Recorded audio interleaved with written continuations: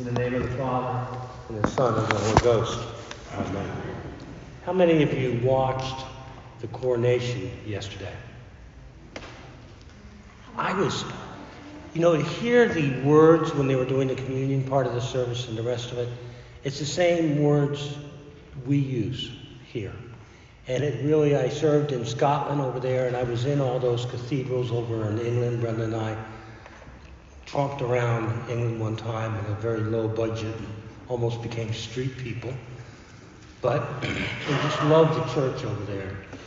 It's too bad that the church over there has gone the way of the Episcopal Church in the United States in many ways, because we really come from a very beautiful liturgy that has taken right and left turns here and there through the years, and it's sad.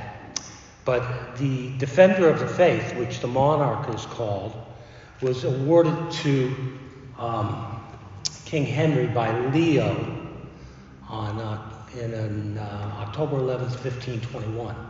Now he was awarded that title for a theological reason, and that is that Martin Luther had come out against the seven sacraments a bit, and Martin Luther, when he put his thesis up against the door of the church, it wasn't like, this is right, you're wrong. It was like, hey, if it's in the Bible, I'll go along with it. Let's discuss this. It was more of he wanted to have a discussion. And the Roman Catholic Church went on the attack against him. And so King Henry said, Martin Luther's a bomb, basically. And so the Pope awarded him the title Defender of the Faith. So this is 1521. Spin ahead to the 1540s when they're writing the new prayer book. Who does Cranmer console with the new prayer book? Martin Luther. So if you go to a Lutheran church, even today, you'll go their prayer book / hymnal. Who stole from who? Well, we've gotten a lot of stuff we do from Martin Luther. And so the king yesterday, as Defender of the Faith, I think he said, Defender of the Faith, plural. Now, if he meant it that Defender of the Faith, that we all have a path to God through whatever faith we have, then he is singing the song of Bishop John Spong, who used to say, there are many paths to God. My chosen path is blah, blah, blah, blah, blah.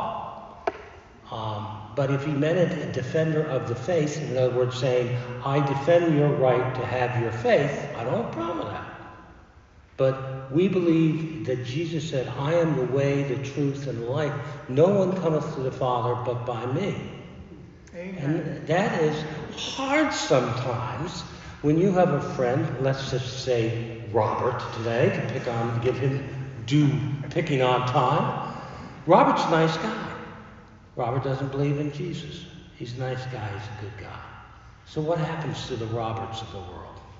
We just pray that, and I know that my God is an understanding God and a loving God. But I'm not God. I just pray that God will watch over the Roberts of the world. That's how we have to handle it. We're not God. But we have to not be ashamed and not walk back from Jesus is the way, the truth to God. Not be ashamed. The other thing we should not be ashamed of is our stand on pro-life. We're a pro-life church, very much so. And we are blessed to have in our congregation Heather. Yes.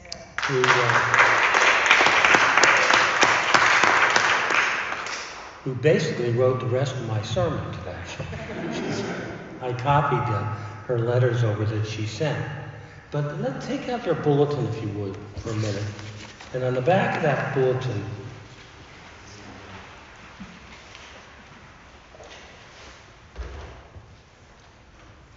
I'm going to read the first one, which really doesn't have to do with what my comments are, but I like it. There's no more loving, friendly, and charming relationship, communion, or company than a good marriage. To be Christian without prayer is no more possible than to be alive without breathing. Martin Luther. Good marriages. Brenda and I work on our marriage. I work a lot harder than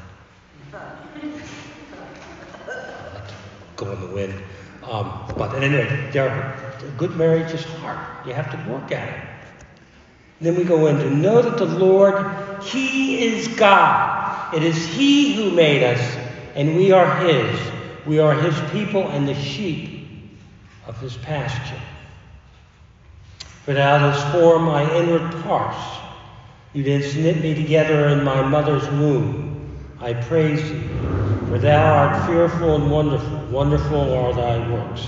Thou knowest me right well. My frame was not hidden from thee when I was being made in secret, intrinsically wrought in the depths of the earth.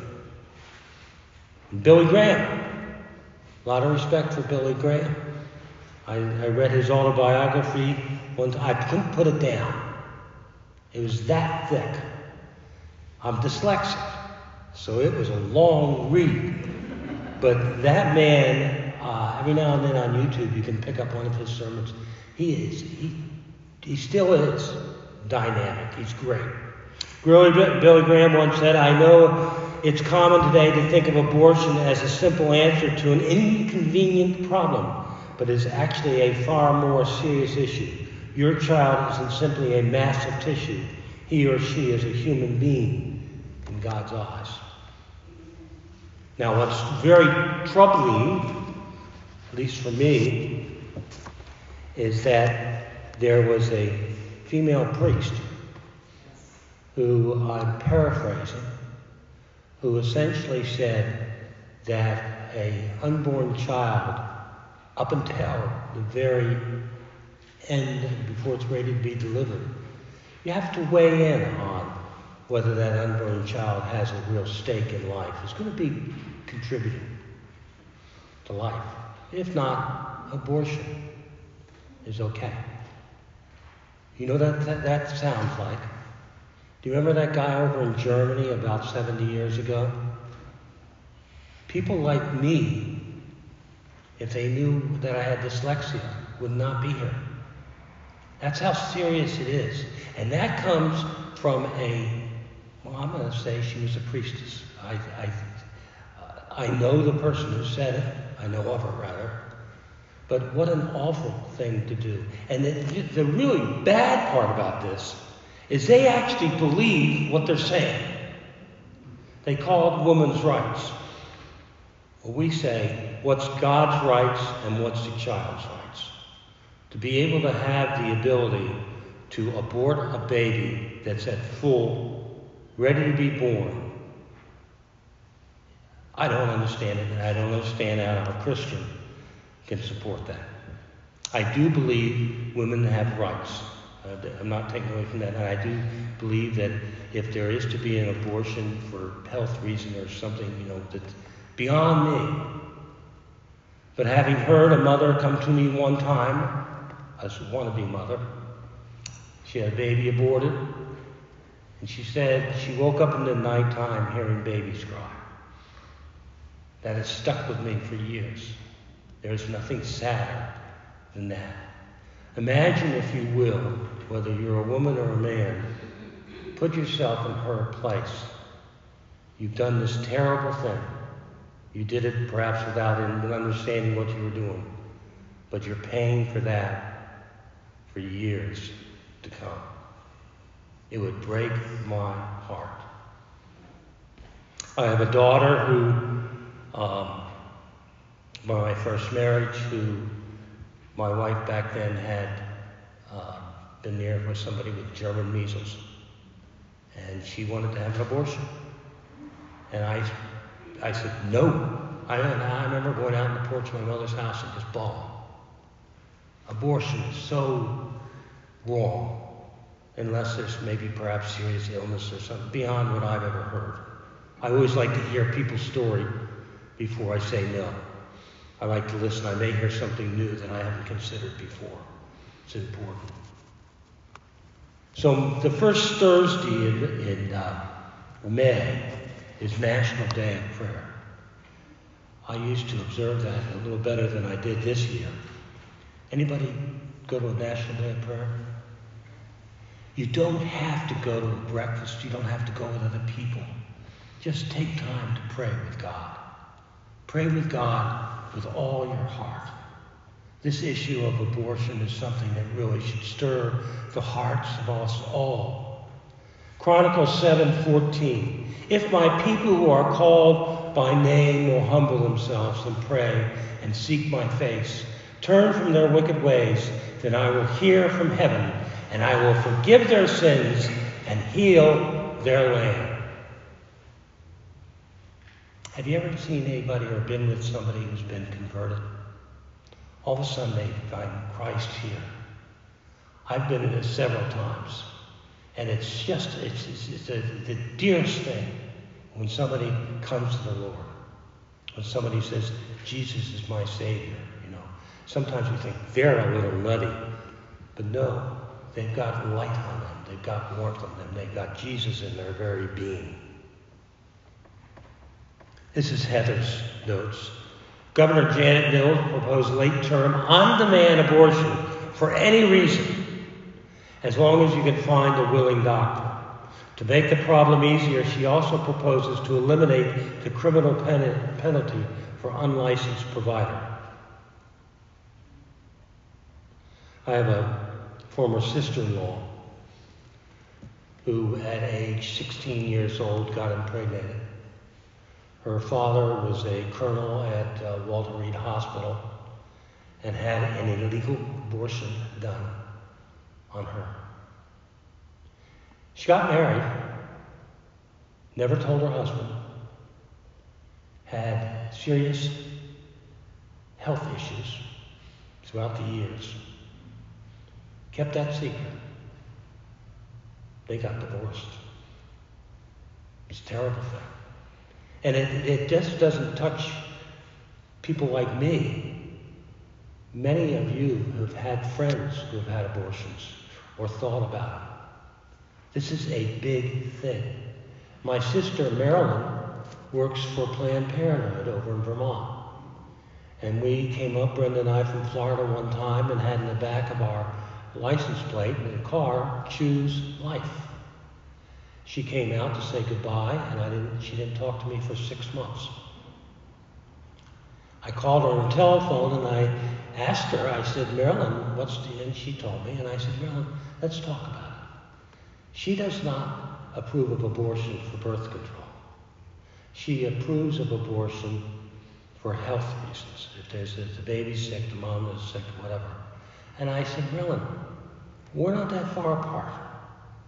I would always listen to this story, and I would have to make a decision for myself based upon what I heard. But I am, from everything I've heard, I'm totally pro-life except terrible sickness.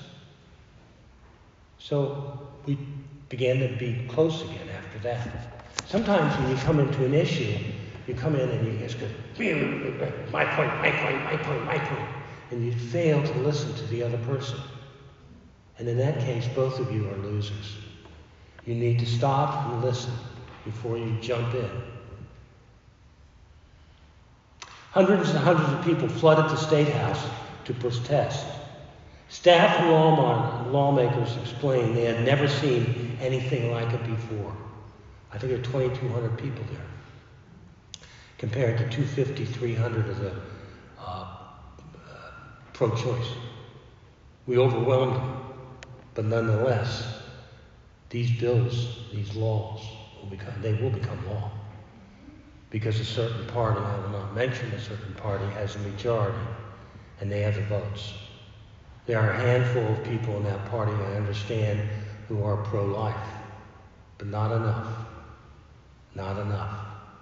Sadly, all the efforts may not change the heart of one lawmaker or one vote, but we still need to try. It is highly partisan. Only one in that party has consistently voted pro-life. This is their testimony before the committee, and what I'll tell you is that, as I understand it, the 250 pro-choice people went first. They were given 3 minutes. When Heather got there, she was able to talk, and then they reduced it to 2 minutes. Then they reduced it to 1 minute. Finally, the last person, I think, talked around 6 a.m. in the morning. Heather got there at 10 in the morning and was able to talk at 6 o'clock at night. This is her words. Greetings, my name is Heaven Siraki. Today the Maine legislature will be considering the first of many bills involved in the taking of innocent unborn lives. Let's remember that here in Maine, after the Dobbs decision, nothing changed. Many had already put into law the provisions for abortion. Current Maine law is broad and expansive in Maine. One does not need to be a doctor to perform abortion. That sinks in. In Maine, one does not need to have an ultrasound before an abortion. That sinks in. In Maine, abortion clinics are not required to have state safety inspections. Even if you're pro-choice, some of these things are disgusting. In Maine, taxpayers are forced to pay for abortions. In Maine, providers are not required to have admitting privileges at a local hospital in case something goes wrong. In Maine, women may access do-it-yourself mail-order abortions without ever seeing a medical provider. Those things can do strange things to your body. In Maine, there is no requirement for parental consent or notification if a teenage girl is pressured into an abortion. You know how impressionable young teenage girls are. Last night we were having dinner with our son Jay, he says he's not 50, but he's going to be 50 next year, his birthday. The fact is, he is 50 now. We had a long discussion about that last night, and I just said, you're a loser. That's it. But my teenage daughter there, granddaughter there, she's she got a new puppy, and she's all happy and a beautiful young girl. But so impressionable. If she by accident got pregnant somehow, how easy it'd be to say, hey, let's not tell your parents, let's just go and get this done. Tell them you're sick for a couple of days. That's what's allowed to happen.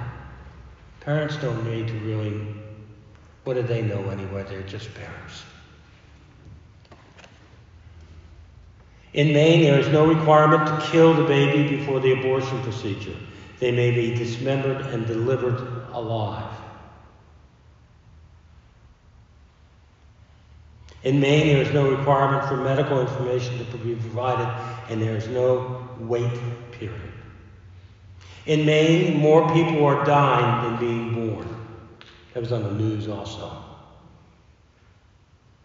In Maine, women are aborting more than 5 babies per day, or 150 babies a month, and sadly, in comparison, 50 Mainers also die every month of overdose. I don't know if you travel here in Portland or not, but behind General Jack's or whatever it is down here, it's Tent City back there. They may have porta potties, but there are needles there, tents, partying's going on, and people are dying. I know myself, in the past year or so, 3 young men who have died of overdose. Known them. They are no longer. Pray for those people who have that disease. If this bill passes, it will legalize abortion to due date. Legalize abortion to the date the baby's due. That is sick. Many weeks past viability for any reason as long as the provider agrees to perform the procedure and the provider does not need, again, to be a doctor. In other words, if this law passes, an abortionist could perform an invasive medical procedure that involves late-term delivery and killing of a viable baby in a dirty clinic going on blindly without an explanatory ultrasound and get caught with no license but could not be charged with a low-level misdemeanor. Is this just? No, it is not. We need to pray for the people on the other side of this issue, that somehow God touches them, that God lets them feel life. You know, in a polite world which we live in, if somebody says something like, I'm pro-choice, I think babies should be, all this stuff here, you have a choice. Do you speak out? Or do you just say, I'm a polite person, I'm not going to get involved because it's so impolite? We as Christians need to speak out. If you are truly a Christian, take hold of your faith. Do as God would have you do. I refer you back to your back of your bulletin again. Know that the Lord, He is God. It is Him who has made us. And we are His. We are His people and the sheep of His land. For Thou dost form my inward parts. Thou dost knit me together in my mother's womb. I praise Thee, for Thou art fearful and wonderful. Wonderful are Thy works.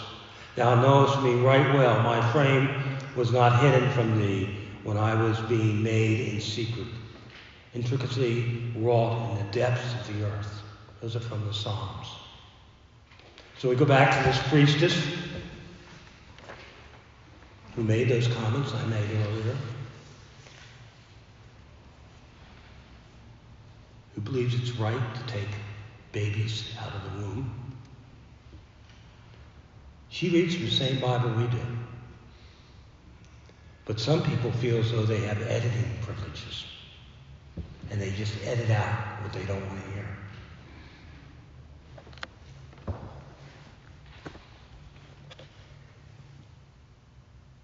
I believe everything that's in here.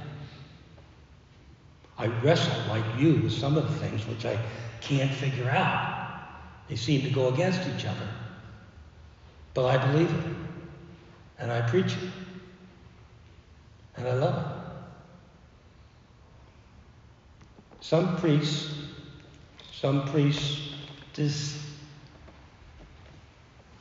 have a great Bible that's all crossed out with things they find uncomfortable. I am the way and the truth and the life. No one cometh to the Father except through Jesus. Believe it